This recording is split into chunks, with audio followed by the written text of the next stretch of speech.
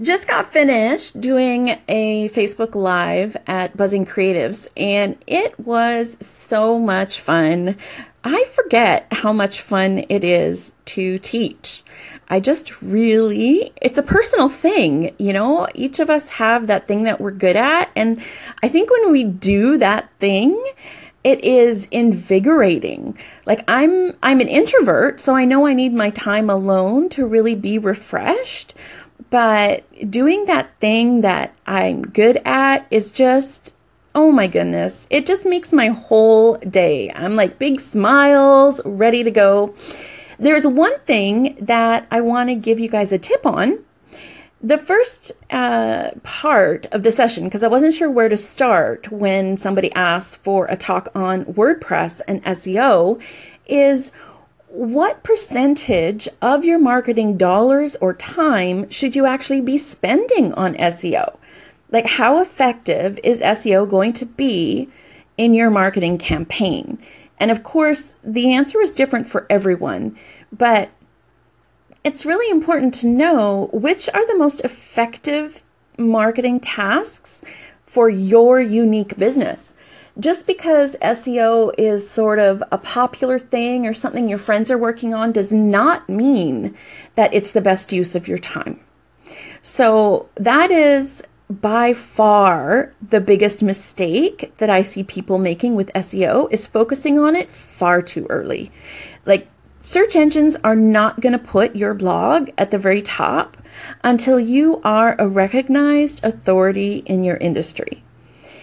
And of course, there might be an exception or two, but those exceptions are going to be people who already have authority or celebrity status outside of the online world, or maybe a new blog that's attached to an existing business or product.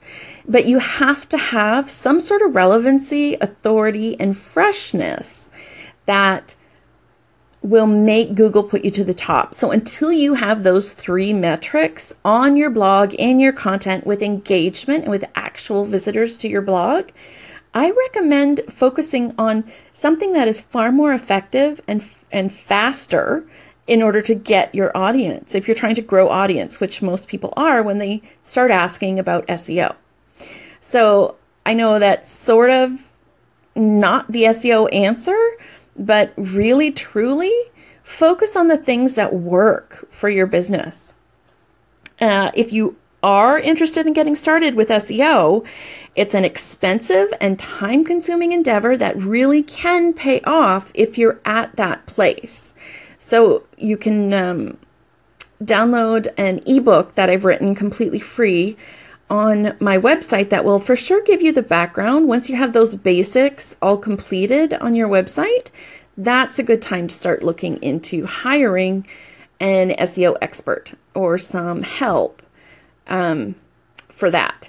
So SEO experts, my answer is no, don't do it. Don't do it until you have authority, freshness, and relevancy in your industry. I'll be back tomorrow with another tool that we have in our toolkit for bloggers.